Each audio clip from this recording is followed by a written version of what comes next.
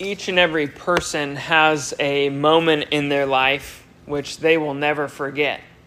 Maybe, like me, you'll never forget the first time you saw your spouse. Or maybe it's a particular gift you received. Or maybe even a pivotal moment in your life that changed you forever. Maybe it scarred you. Maybe it convicted you. Maybe it, or you fill in the blank, you know that moment. The martyrdom of Stephen is one of those kinds of moments. It's an event that I believe it's chapter 26, Paul will reflect on as pivotal. But it's also something that marked the whole church. That's why it's recorded for us in Scripture. It is one of those moments, and it will be a massive turning point in the book of Acts. If you wanted a sort of guide, this would be one of those moments where if repentance doesn't come, there is the dawning of a new era at this very point in time. Hardness of ethnic Israel and the ingathering of all the elect. There is, in this, since we've covered so much, let me just remind you of the points of the sermon, at least the last part, that leads to our section today, which we read just before this. Stephen masterfully and really beautifully undermines his accusers by giving them the history of redemption the way that it's supposed to be understood.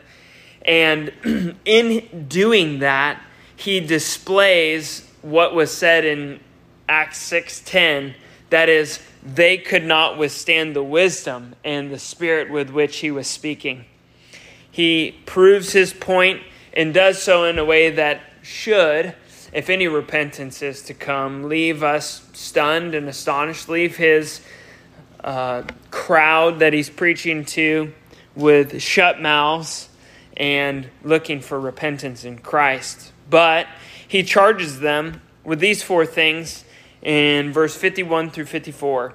Namely, that their fathers and they too had been resisting God. They are sons of murderers, and they are murderers of Jesus Christ. They are traitors because they had rejected God's purposes in their Messiah. They are lawless since they have Moses, but they do not obey him. Now, before we cast too much judgment, how would you respond to that kind of word? Would you be angry? Would you be mad at these charges laid upon them? The literal rendering of our text in verse 54 is, and hearing these things, they were sawn through in their hearts and gnashed their teeth at him. But this is not the same sort of conviction, although it's a similar wordplay as Acts chapter 2, where they're cut to the heart and they say, well, what must we do? And there's the gospel preached, and there's 3,000 that are led to repentance. This is a different sort of conviction that is happening at this point. This is the sort of conviction that is attached to gnashing of teeth. Actually, formally, the very last account where Peter preaches and there's anger, this is found in chapter 5, 29 through 33. Peter preaches to the Jewish leadership at that time in a similar setting. And at that time, he said that Jesus is the founder of salvation, the new way of salvation that is fulfilled in him. He is a Savior. He is exalted to God's right hand. And Luke records their response in the same words, that they were enraged and they were also filled with a desire to lead him off to execution. The only reason that did not happen then and there is because the respected law teacher, Gamaliel, was there and said, this movement, if it's not of God, it'll die. But if it is of God, you might be actually fighting against God, which is actually the answer to the question, the answer to the encouragement. And so they weren't able to carry out their heart's desires. Yet in this text, we find that Stephen's martyrdom is exactly what God had planned. He did not have any, he let the dam break. And here, the hearts of men were not foiled. And yet, before they're done, what's attached to their extreme rage is this phrase that you might be familiar with, the gnashing of teeth, grinding of teeth. My son Elias is rough and tumble, and he actually does this all the time when we're wrestling. He'll grind his teeth, and he'll make this kind of face like a pirate. And that's the picture that you should have in your mind. We often think of the phrase weeping and gnashing of teeth, and because it's attached to weeping, we think some like bitter sadness, which is true. But here, gnashing of teeth actually opens up the door to what all the occurrences in the Bible for gnashing of teeth are, namely that it is a sign of intense anger and hatred in your heart. So there's a really good example of this. There's a good 5 examples in the Old Testament. But in Job 16:9, there is Job experiencing the pain that God has inflicted on him providentially, that God has allowed to happen even at the hands of Satan himself. And he describes the feeling this way, speaking of God. He, God, has torn me in his wrath and hated me. He has, here's the phrase, gnashed his teeth at me. My adversary sharpens his eyes against me. Now, God is not wrong in doing any of this, but it gives us this clear picture of that's using an external action to communicate an internal, heart-level reality. What is filling the hearts of Stephen's opponents is a violent hatred for the man and his message. That's the gnashing of teeth. That's what it means. And it's put on physical display. Now, I want you to hold that for a second, because he doesn't tell us. He wants us to hold this and have this as the background as we see what happens with Stephen. Well, now what happens? Verse 55 and verse 56. Read it with me. But he, full of the Holy Spirit, gazed into heaven and saw the glory of God and Jesus standing at the right hand of God. And he said, Behold, I see the heavens opened and the Son of Man standing at the right hand of God. We're going to spend a lot of time here. But let me point out one thing that I would have you circle. Not everywhere do we have such clear references to the triune God. A lot of times the Father and the Son and the Spirit will be sort of implied in maybe the empowerment that is happening in the believers. But here you have the glory of God and Jesus, and you have the Holy Spirit. It's a really, really succinct passage for proving the Trinity, and you'll see more why later. But if you want to circle those in your Bible, it's a helpful place to have locked in your mind.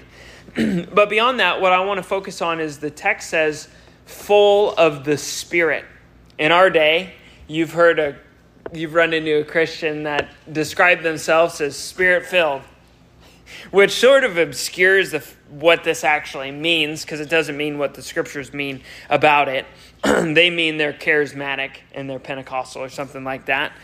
What this means, or they speak in tongues. That's not what is being communicated here, of course. What the idea of being full of something is the idea of empowerment or control. Let me give you a negative example to help you. This is Ecclesiastes 9:3. The hearts of the children of man are full of evil, and madness is in their hearts while they live. The preacher in Ecclesiastes, of course, is not describing what he sees in their hearts. Not at all. He describes what is in their hearts, by pointing out, or he describes their actions, evil actions, madness, by pointing out the reality of what goes on of the heart of a person. You can think of Jesus saying, the good man from the good treasure of his heart brings out good. The whole Bible testifies to we are how we act. There's no separation between what goes on in the heart and how we act. The only difference is we can't always see so clearly into the heart. But the Bible points out, and Stephen points out here, that there is a vindication of Luke, writing about Stephen, vindicates what is real about Stephen. Namely, in Acts specifically, when the term is used full of the Spirit, almost every time after that, there is preaching that happens. There's a witness. There's a declaration that happens that comes from these people. And so full of the Spirit shows that the Spirit controlling the man is the one who gives the authoritative, prophetic announcement, mostly of what Christ has accomplished in the past. Here it's sort of unique in all the occurrences because it's declaring something that is in the past, a past fulfillment, and we'll see that in a second, which is now a present reality that he is getting a supernatural glimpse into.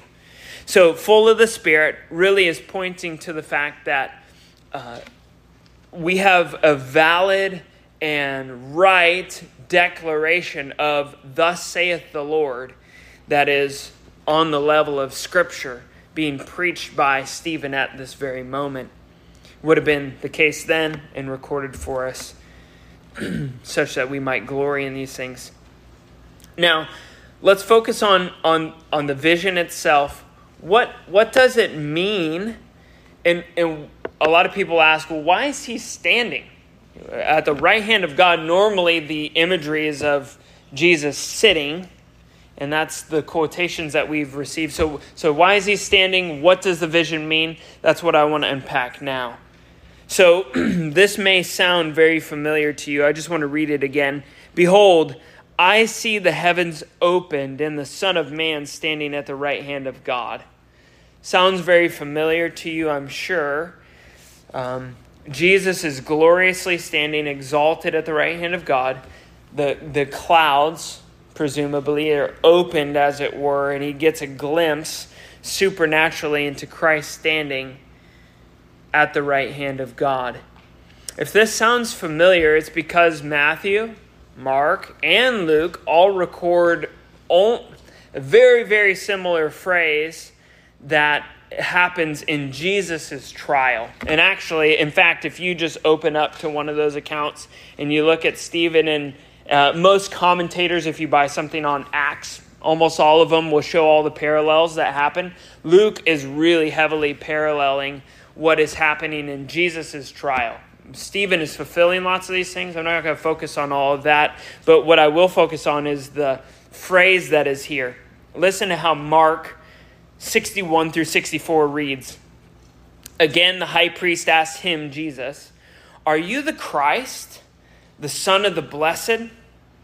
And Jesus said, "I am. And you will see the Son of Man seated at the right hand of power and coming with the clouds of heaven." You will see. And the high priest tore his garments and said, "What further witness do we need?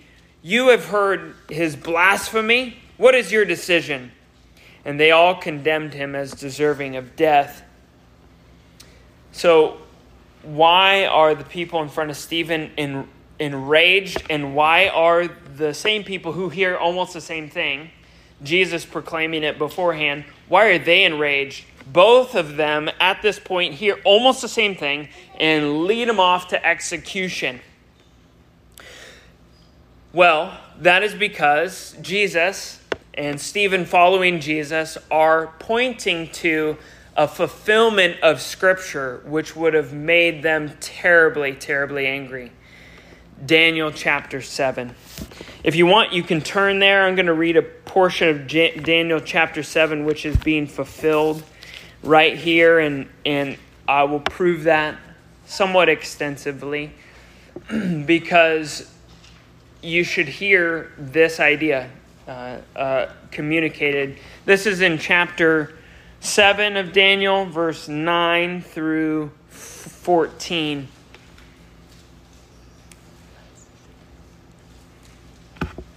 As I looked, thrones were placed, and the Ancient of Days took his seat. His clothing was white as snow, and the hair of his head like pure wool. His throne was fiery flames, and its wheels were burning fire.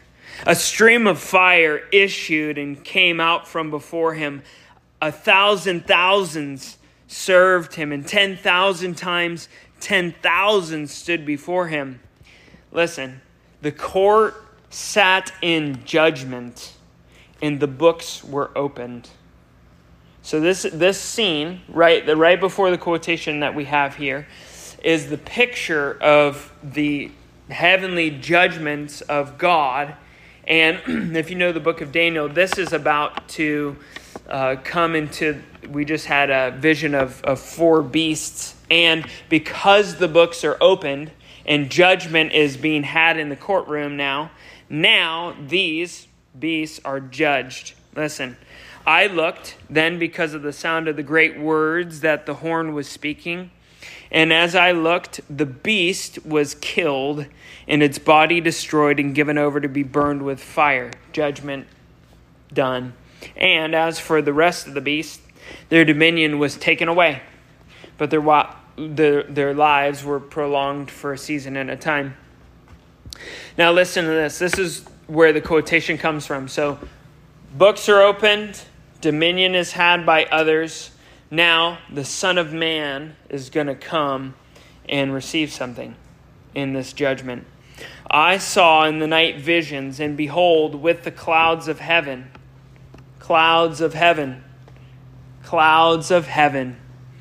there came one like a son of man. Clouds of heaven, Son of Man. And he came up to the Ancient of Days and was presented before him. And to him was given dominion and a glory and a kingdom, that all peoples, nations, and languages should serve him. His dominion is an everlasting dominion which shall not pass away, and his kingdom one that shall not be destroyed. Jesus says, you will see, I am, and you will see the Son of Man seated at the right hand of power and coming with the clouds of heaven. This is a clear reference to Daniel 7, where the Son of Man in a cloud comes up and is presented before God, standing. Recall how Luke frames his whole book. Acts is trying to show us what is fulfilled. You can go to Psalm 10, you can go to Psalm 2, you can go to Psalm 16. We've already done all that stuff. But here, Luke frames his book, let me remind you, by showing Jesus speaking about his kingdom and the power to restore it. They ask, are you going to restore it to Israel at this time? What they didn't realize is that Israel is from every tribe, tongue, and nation. It's not mainly an ethnic people, though that is true. Paul says, not all Israel is Israel. No, Israel, the Israel of God, which Galatians 6 speaks of, is the church. It is God's people, elect by him. So this kingdom, which he has the ability to restore all authority in heaven and on earth, has been given to me. Go therefore and make disciples of all people, every nation. Teach them to obey the Son. What happens if they don't obey the Son? They perish. They get judged. They fall to destruction. Luke frames his book in that light. Even then, beautifully, the very first scene that we see is we see Jesus ascending into heaven. And what takes him away? It's a cloud. A cloud takes him on up into heaven. There is no other parallel like it but in Daniel 7. And then we hear the first sermon that is preached. And Peter says, Psalm 110, Psalm 16, it's fulfilled. Jesus is sitting at the right hand of God. He has all authority. He has all power. He's seated on David's throne. This kingdom, this dominion is his. He has it now. He's the reigning king. That is the message of Acts, folks. Jesus fulfills Daniel 7. That's why they're mad. Because the one who has all authority and power also has the right to judge them. If they don't repent and he is the king, they will stand judged. They don't believe that. Not for a second. They reject Christ. And they know that this is their condemnation. They hear it. I mean, he's had the strongest of words. You are uncircumcised in heart. You're a murderer. You're murderers. You're traitors. You will be judged. It is the strongest call to repentance. What Daniel 7 fulfilled means is that at the ascension of Christ, Acts chapter 1, he receives the kingdom and therefore the authority to judge all nations and to bring them under his dominion. Jesus then, you can go read Daniel 7, then gives the kingdom to his saints. Our children are memorizing Colossians chapter 1, verse 13. He has, nice and loud.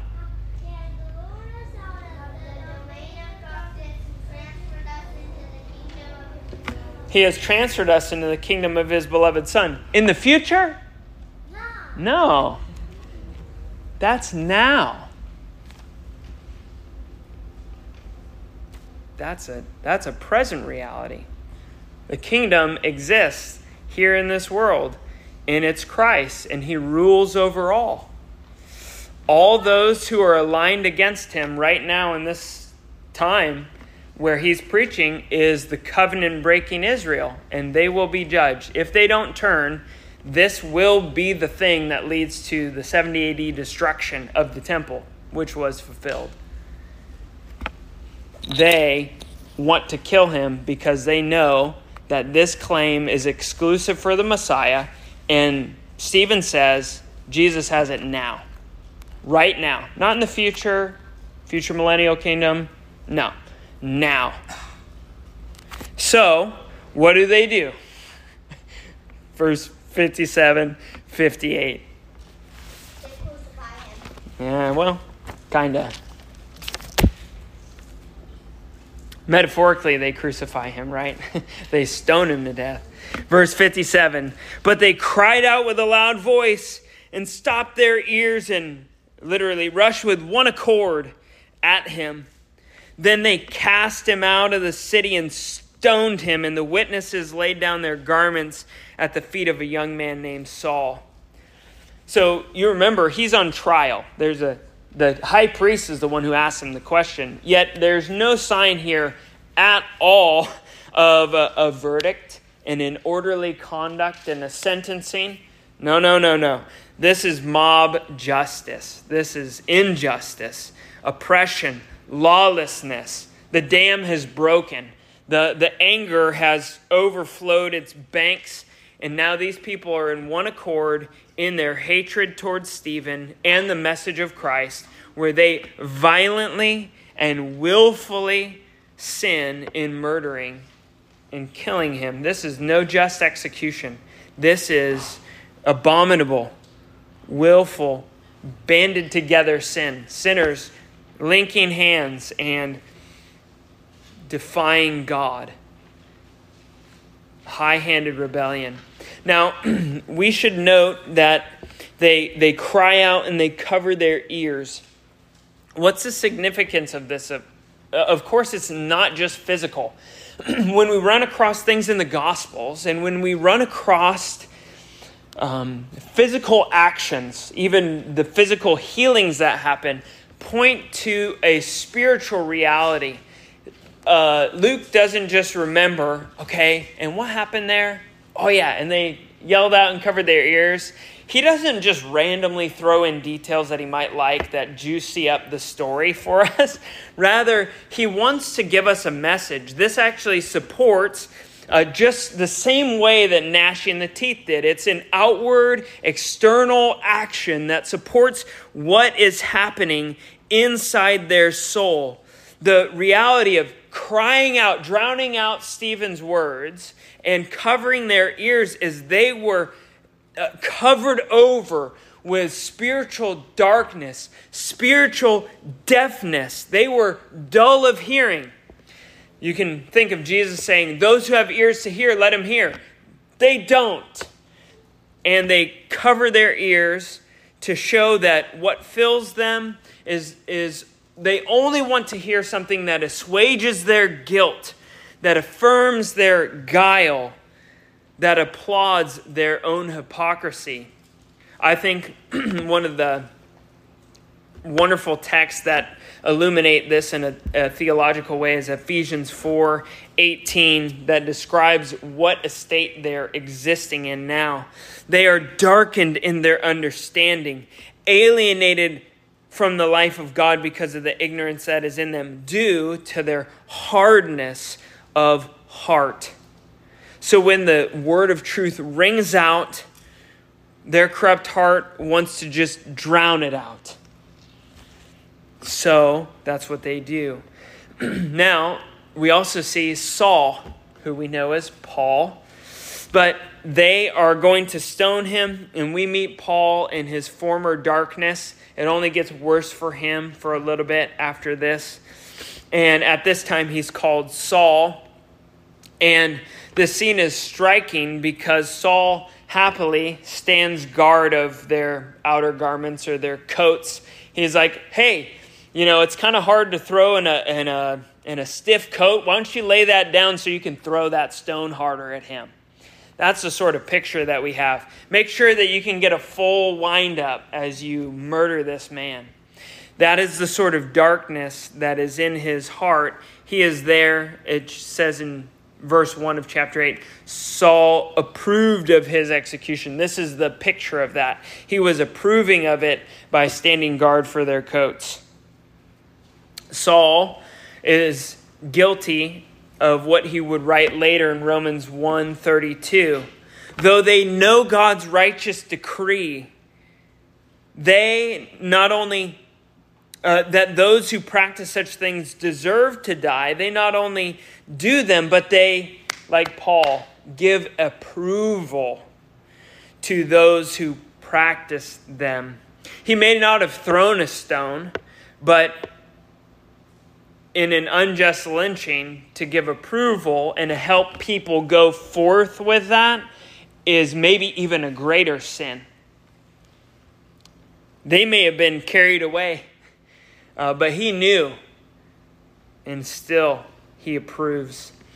This is the sort of thing that we see at large in our culture right now in the sexual revolution. There may be churches that don't practice sexual debauchery, but they're willing to promote the agenda of it.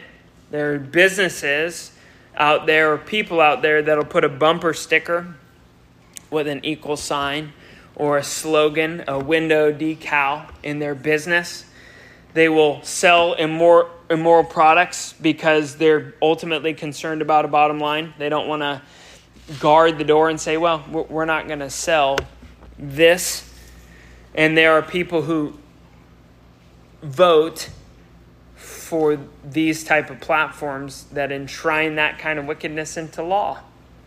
All of such are under the prohibition of approving of evil. We ought not to be like Saul in that way. Anything that is sinful, we cannot agree with. Now, it's hard to estimate. This is the last part of our sermon. It's hard to overestimate the significance of this particular event and the impact that it would have had on the early church. I mean, it literally changes many, many things as we go. Both, it's the beginning of a new theological theme that comes. It is the point where they start to get scattered and a larger persecution arises because the leaders ain't going to do nothing about it. They're like, we'll turn a blind eye. throw one for me, sort of thing. Like, it gets pretty bad here. This is a turning point. And so it would have struck heavily in their minds. But what is amazing is Stephen's sort of character that comes out here very loudly. We recognize that there is a striking parallel in what he cries out while he is getting stoned, very similar to Jesus. Verse 59, and as they were stoning Stephen, he called out, Lord Jesus, receive my spirit. In crying out, he sounds almost identical to Jesus. You remember Jesus said, into thy hands I commit my spirit. That is from Psalm 31:5, which it sounds like Stephen, though he says it's slightly different, is also following that. Psalm 31, to summarize, Psalm 31 in a whole is in essence a psalm that emphasizes that in the midst of being unjustly condemned and persecuted by other sinners, the psalmist trusts God to vindicate him. Isn't that the perfect thing to say? Stephen knows what Jesus' verdict is. He knows that his faithfulness ends in, well done, good and faithful servant. It doesn't matter what sinner wants to kill you for it. It is the sure confidence that, no, God looks at this and he approves. I stand before him and I fall before him. Lord, receive my spirit. Now, what is even more striking is that Psalm 31:5, you would have heard something like, Lord God, throughout. That's what you hear, Lord God. But Stephen changes that slightly and gives us a wonderful testimony. He says, Lord Jesus, receive my spirit.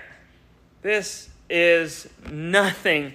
No matter how great the Muslims might say that Jesus as a prophet was, no matter how great a man anybody might actually be, this transcends anything that could be ever said about a man without being blasphemy itself. It is undeniable that this statement is only fitting for God. Jesus is God, and so righteously, Stephen says, God, Jesus, receive my spirit.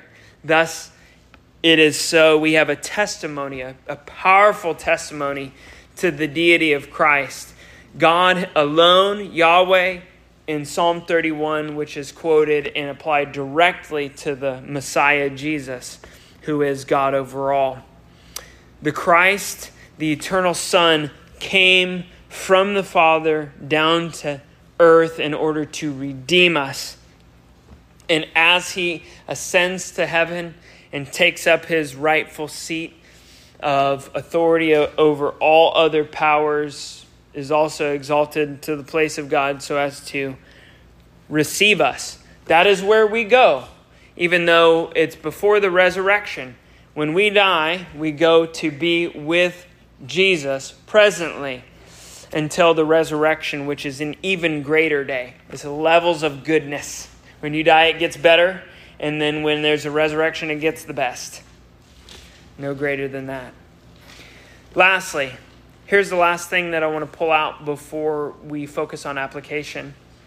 We ought to marvel at Stephen's response because he desires not to retaliate against them, nor to have vengeance on them, but this is an act of intercession. He wants to intercede before them.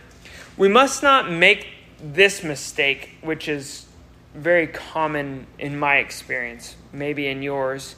We must not make the mistake that Stephen is asking God to arbitrarily dismiss sin. God does not and cannot do that unless we want to proclaim God as an unjust God. He does not do that. He satisfies his wrath on you in eternity in hell or on Christ, and he forgives no sin in any other way. It is a payment, a sacrifice. But what Stephen is doing is not requesting God to be unjust. Rather, he's petitioning God to just stay off judgment, have a little bit more mercy.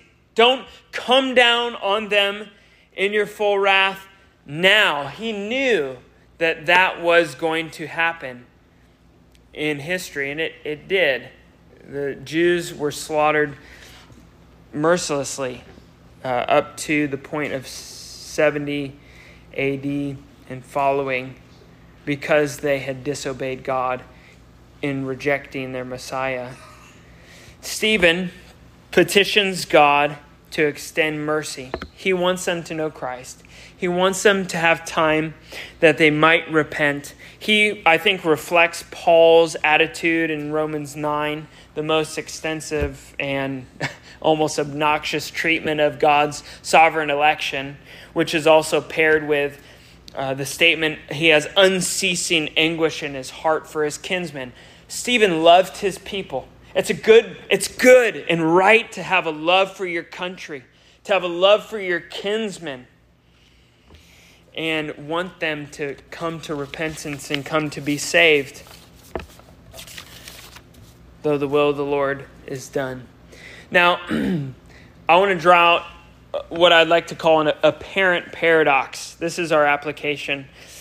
An apparent paradox is where we see two things which seemingly are or appear to us to be contradictory or opposed, when actually, in fact, they're really fitting. They actually go together and they're true. However, even though on the surface it might seem that there's a contradiction. When we put verse 51 through verse 53, you stiff-necked people, I can imagine that it's what it's like. Maybe it wasn't as that hot and intense, although the words itself are that hot and intense. It immediately suggests one thing to us, where on the other hand, Lord, do not hold this sin against them. It suggests a totally different thing. How do these things come together? On the one hand, he calls them stiff-necked, uncircumcised in hearts, traitors, etc. And then on the other hand, he's asking in intercession that they might be forgiven, that they might come to Christ, that their judgment might be stayed so that they might find mercy and refreshment. We tend to think of harsh rebuke and correction as something that is opposed to love. Okay? We tend to think of you stiff-necked people to be opposed to love, when in fact the Bible clearly defines serious, intense, even drastic correction as love. It is loving. For example, excommunication if someone's walking in open rebellion to Christ Jesus, saying you must repent, and they are to persist in that, to excommunicate them and say you're not a believer if you continue to act in this way. You cannot love Christ and, use an easy one, commit adultery on your spouse. You must repent of that. Otherwise, you prove that you never knew him. That leads people to repentance. That is a serious, intense, albeit I don't want to do it. None of us want to do anything like that, though we must at appropriate times. That is a loving judgment. That is an act of love such that the person might be awakened to their sinfulness and turn from their hardness and find Christ. This is love on the one hand. And then on the other hand, I think we should rightly define this second part. Pleading for God's mercy on their behalf, intercession, should be called compassion. Compassion, sympathy, even. So, when we define things biblically this way, we have two things that are absolutely not contradictory, but absolutely necessary, rather, to hold together. We cannot be just truth-speaking people with no compassion. We have to have love and compassion. They meet one another. They must be held together. In fact, it'd be strange to see one without the other. It would be unfitting. It's as fitting for us adults as steak and potatoes. It is, for you kids, it's as fitting as chicken nuggets and fries. Gotta go together. And barbecue sauce and not ketchup. With the chicken nuggets and fries. Now, let me try to bring this home a little bit. Why does compassion, the second thing, pleading for their forgiveness, why does it exist? Don't know if you've thought about this. Compassion exists because of failure to the law of God, which we call sin. Compassion exists because sin does. No compassion is needed where sin doesn't exist. Sin is the reason, it's the spur of compassion. And we actually live in a generation which, sadly, many churches have embraced the culture's understanding of this and call it being non-judgmental. Non-judgmental. We empathize, which is, I would submit to you as a sinful thing. We empathize with others to the neglect of love. We empathize and we lose our grip of truth, of the reality that the reason people hurt, the reason people feel bad, the reason people feel judged is because they have fallen into sin.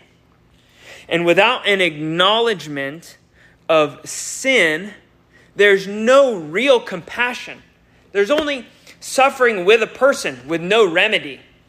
Because there's no fix for the misery. No more.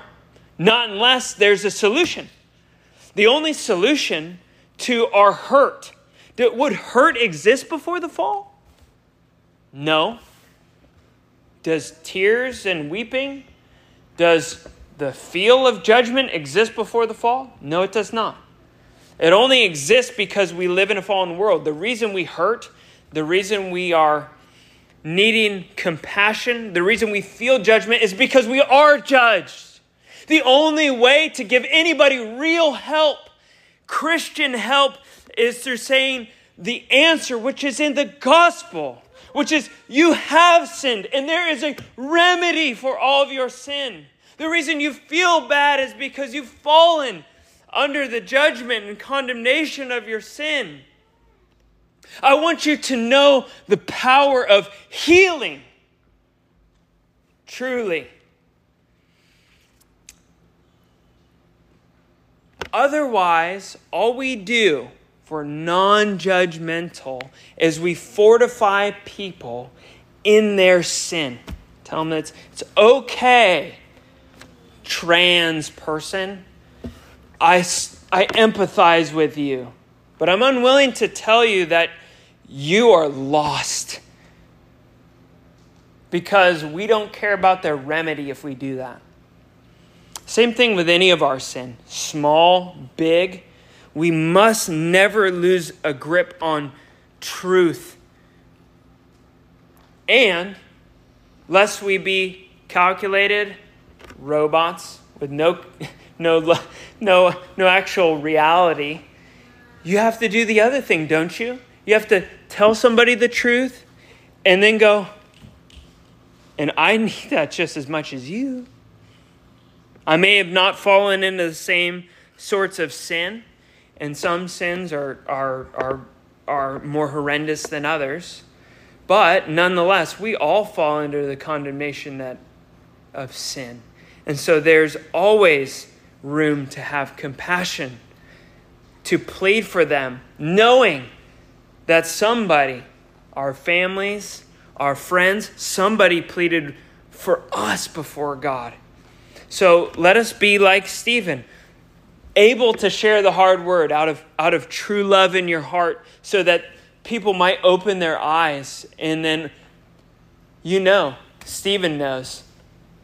He is sinned against immediately after. They reject it. And he, in his mind, goes, I expected that. Hard words and big changes, that's hard. Sometimes it takes cataclysmic events, like we'll see Saul knocked off his horse, as it were, and confronted by the Lord Jesus later on. He's able to have compassion with sinners who don't turn on a dime. He's not so righteous and holy and unaware of his own sins to think that the instant you tell somebody the truth, they should turn around right now. Otherwise, if we only held that standard to ourselves, right? Every time we heard a word of truth and anyways, all this is just a recognition that we need both sympathy to be able to suffer with and bear somebody else's, understand their own sinfulness since we are sinners, but not refrain from the truth because without it we cannot hold a real olive branch out to our hurting neighbors and friends and family members. If we want what's best for them, this apparent paradox must be held together. Hard words and compassion. Long-suffering and willingness to be the unpopular person and say what is true, such that we might all grow up into the knowledge of Christ and be transformed into his likeness. That said, let me just close our time of the word here in prayer. Our gracious God and Heavenly Father, we are so thankful that having heard the gospel so many times in our lives previously, or words of truth, you have not condemned us to destruction, but you have had even those who stand in the way and have mercy, and who both tell us of our wrong and point us to the living healer, Jesus Christ, the one who saves us from all of our misery and our sin. Thank you for the compassion that we have seen in the church and in our lives. I pray, God, that we would be a model just like Stephen and of Christ Jesus himself, who are willing to be bold and proclaim people's sinful folly while also never neglecting the compassion that is required from the glorious compassion of Christ Jesus. Help us, Lord, to do these things in Jesus' name. Amen.